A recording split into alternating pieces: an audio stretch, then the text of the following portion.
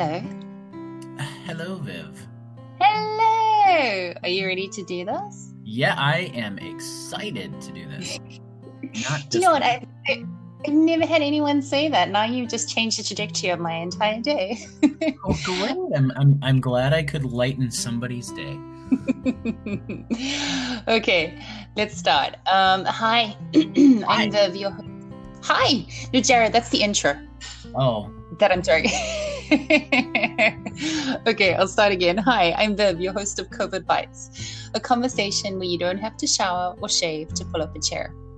Coffee or wine is optional, but giving yourself 15 minutes to connect with others a must. This podcast is a daily check-in with friends from all around the world or just around the corner to understand their what's during this time. What do they miss? What have they learned? What are they grateful for or not? And who knows, maybe one of their what's could turn into a do for you too. Today, we are touching base with Jared. Jared is a Wisconsin native who has called Minnesota home for 20 years. By day, he is a software product manager. By night, you can find him either refereeing football or coaching his daughter's basketball or softball team. He is a father, a son, a brother, and a spouse. He's been called Cliff Calvin by his friends for having so much disparate anecdotes of information in his brain that it's amazing he can even remember his children's names.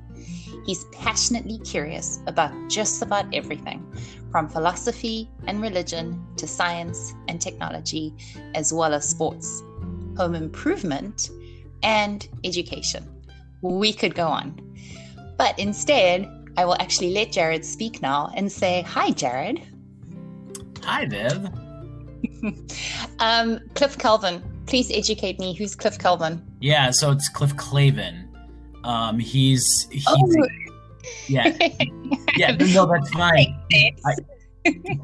He's a character from Cheers who.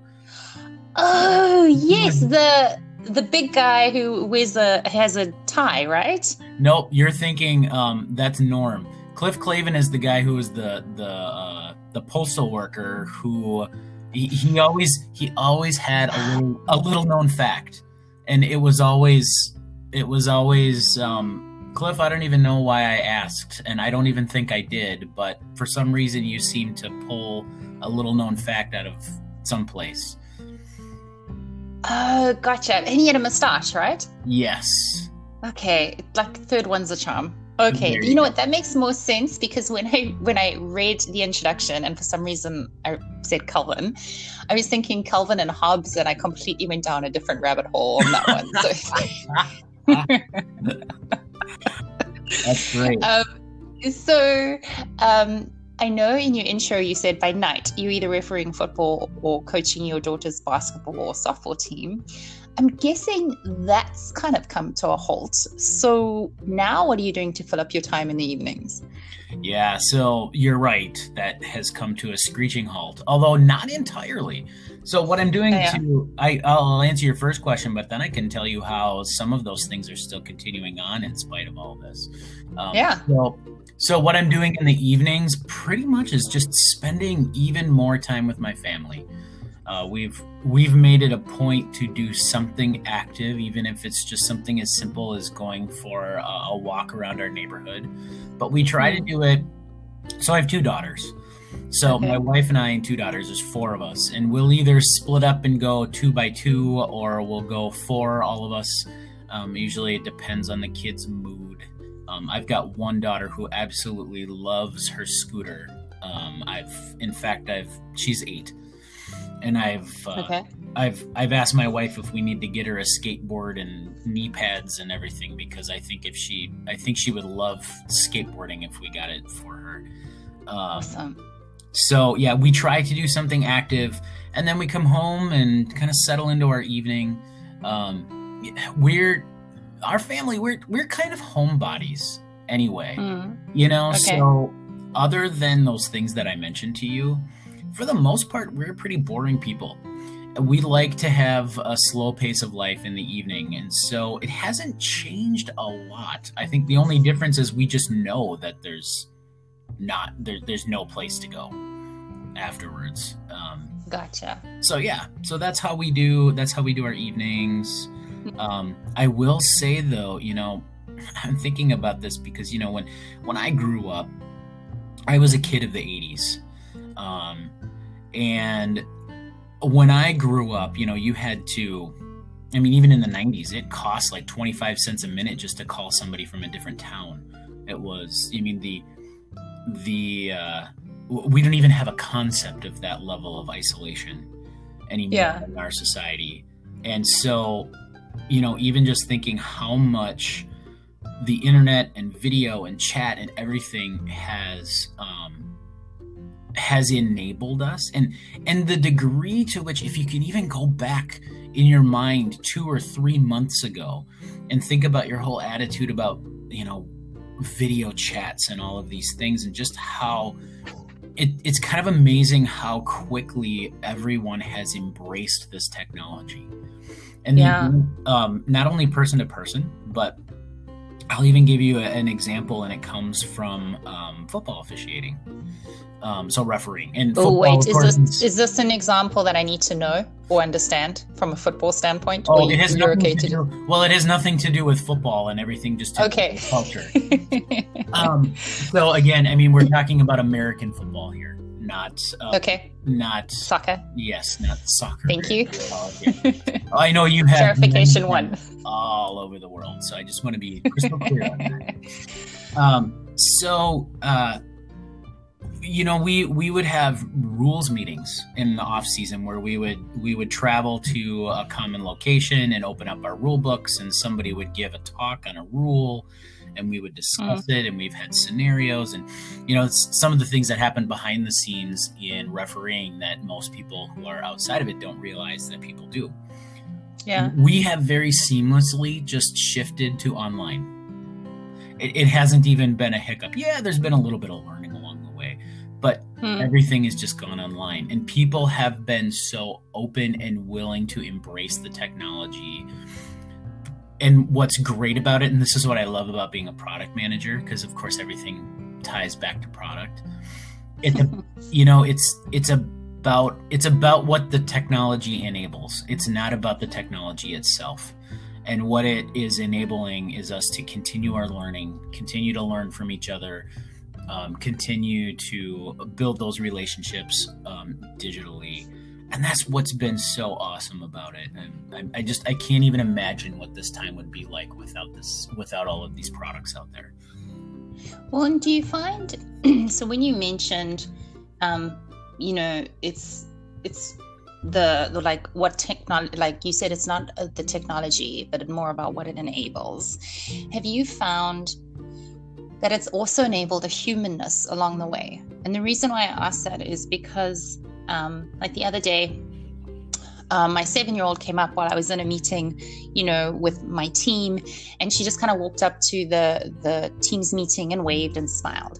And previously, I completely would have been mortified and kind of very quickly shoved her away and be like, sorry guys, I apologize. And yet now, because that's become part of our day, everyone just kind of paused. I didn't mind. I said, hi guys, Caroline wants to say hi, and just kind of wave. And it's almost that relaxes us now where we're so used to it. And so it's enabled a little bit of humanness along the way. Does that make sense? That makes absolute sense. And I've had very many of those same thoughts. Like I almost want to see my coworkers' kids and dogs and cats and gerbils and hamsters and fish. You know what I mean? Because it shows all of us that we're all just people. And I think even in my journey in product management, for example, people have said to me, they're like, you speak so authoritatively on the subjects you know about, and it's like you can even give presentations to vice presidents and yada yada yada. And I'm like, well, they're just people, right? We're all just human beings. And I think what this technology has enabled is it's a window into not just this professional persona. Because the professional persona is almost a little impersonal, and it's this veneer on ourselves that we show to our coworkers. And there's just not it. we don't have time, like we don't have the energy right now to have that personal professional veneer. And I think what people are realizing is that there's not a whole lot of value in that personal, that professional veneer. And it's like, we're all just people. Let's just be people. And it's really more important about what we're trying to get done than it is, how professional I can present things to you. In fact, I had a VP on a call just this last week who was wearing a t-shirt with a stormtrooper on the front of it. Love it. And the reason he was wearing it is because he was presenting something to another VP who had to make a decision, and he knew that other VP loves Star Wars. So he sort of did it as a way to not only show his own personality, but to sort of lighten the mood and be very welcoming for his audience. It's so timely that you mention that, because I was literally having this conversation last night with my husband, because I started a new job 3 months ago, so just before COVID. And there's all the usual titles and navigations and all that sort of stuff that come with the territory. And I was saying to my husband that I actually think it's been easier making connections and working from home and being involved in these various different meetings kind of all the way up the chain, exactly to your point, because everyone's on the same level. We're all, at home in our space.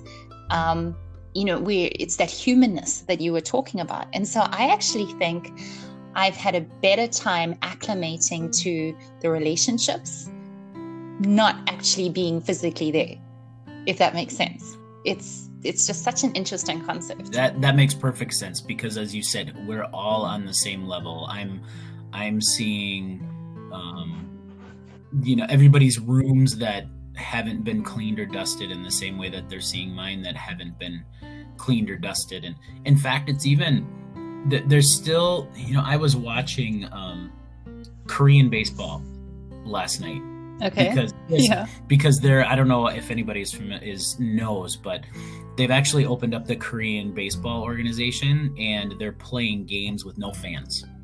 But ESPN is broadcasting them. ESPN is broadcasting these games, and how they're doing it is they have a play-by-play person and a color commentator person, and they're both in their own homes in the U.S. And they are broadcasting the games from their homes, watching the Korean video feed. And, where I'm getting at is they're even trying to have some sort of a veneer with that, where they're putting all of their baseball memorabilia behind them. So it's in view and it's in camera. And on the one hand, it's really neat because it shows you a little window into their own personality, because it's all their things. It's not like they ordered a bunch of baseballs from the company to be able to put behind them. It's things they've already had. It's their personal stuff. Right. But at the same time, there's a little bit of artificialness to it, because you didn't have all that stuff in that spot before you started doing this. I mean, come on, show me the wastebasket that needed to be emptied last week. Yeah. I mean, because like I said, we really are all in this together, and it's just, hey, here's who I am, and we're making our way through it, and we're all human beings. On that piece about all being human beings, what are you grateful for right now? What I am really grateful for is one huge piece of learning that I've had with this. So just to give all of our listeners, and I'm very upfront because I want to normalize this, very upfront about this. I have struggled for a lot of my life, really, but only in the last year and a half, pretty intensely with depression and anxiety.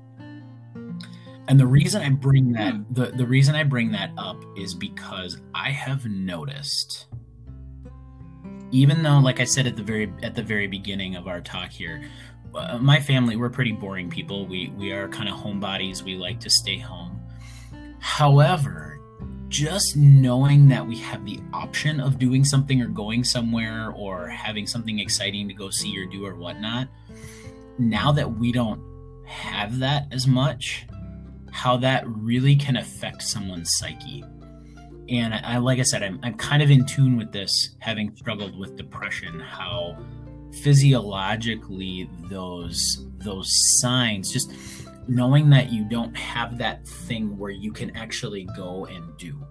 So, for example, as wonderful as it has been to have that human contact over video, there is still something about person-to-person, face-to-face contact that has that just does I would just say it does something for the soul. You know, we are communal beings. We don't live in bubbles, even though sometimes we try to at least live in an echo chamber. But it's really how that can affect you physically. And so I'm almost thankful that I have gone through this, a lot of the counseling I've been through and gotten the tools and things that I have, because I'm able to recognize when, my body's just feeling depressed. I'm having a physical reaction to what's going through right now, and I know how to manage this, and I know how to handle it, and I know how to get out of this. And I also know that everything's going to be okay. So that's one thing I'm actually really grateful for right now, is the fact that I can feel it happening, and the fact that now I have this experience. I have this experience of being shut off. So I can understand how somebody in a nursing home that never gets visitors and can't hardly leave their room just lives with, like, they can't just say, oh, well, great, I get to sit in front of the TV all day and watch TV and have somebody just cater to my every need. Well, for as wonderful as that sounds when we're busy, that's really a bummer when it's the only thing you can do. So just having that deeper appreciation of other people's experiences and what happens in a really sort of a visceral way to people has been that I'm actually really thankful for having this experience, so that I know what that's like. So I'm going to keep on with that, and as we wrap up, because we're already at time. But as we wrap up, what with regards to the depression that you mentioned, what advice would you give to people who are feeling depressed right now, you know, or who kind of bump into exactly what you spoke about? What advice would you give to them during this time? The advice I would give is not only the simplest advice that's out there, but also the most difficult to embrace. Find the helpers. And don't be embarrassed about needing to find the helpers. Your body, your mind is reacting in a you cannot control what's happening to you any more than you can control your heart beating. And so you need help, and it's okay to need help. It's normal to need help. So who are the helpers? Well, it's not only psychologists and counselors and having all that stuff, but find the people in your life who make you feel like you're not alone. You know, I had one really good friend who, as I was really in the depths of depression, who had some experience dealing with somebody in their family who had it. And she just looked at me and she said, I will be here for you. No matter what you need, if all you need to do is sit on your bed and cry, and you need someone to sit there and hold your hand while you're crying, I will do it. Find the people in your life who care enough about you and understand what's going on to let you be a person and let you know, and just embrace the fact that this person you know isn't you. It's a process that you have to go through to heal. And find the helpers. Don't be embarrassed to find the helpers. It will help normalize depression and mental illness. We need to start normalizing mental illness in this country. We don't do it. We need to do it.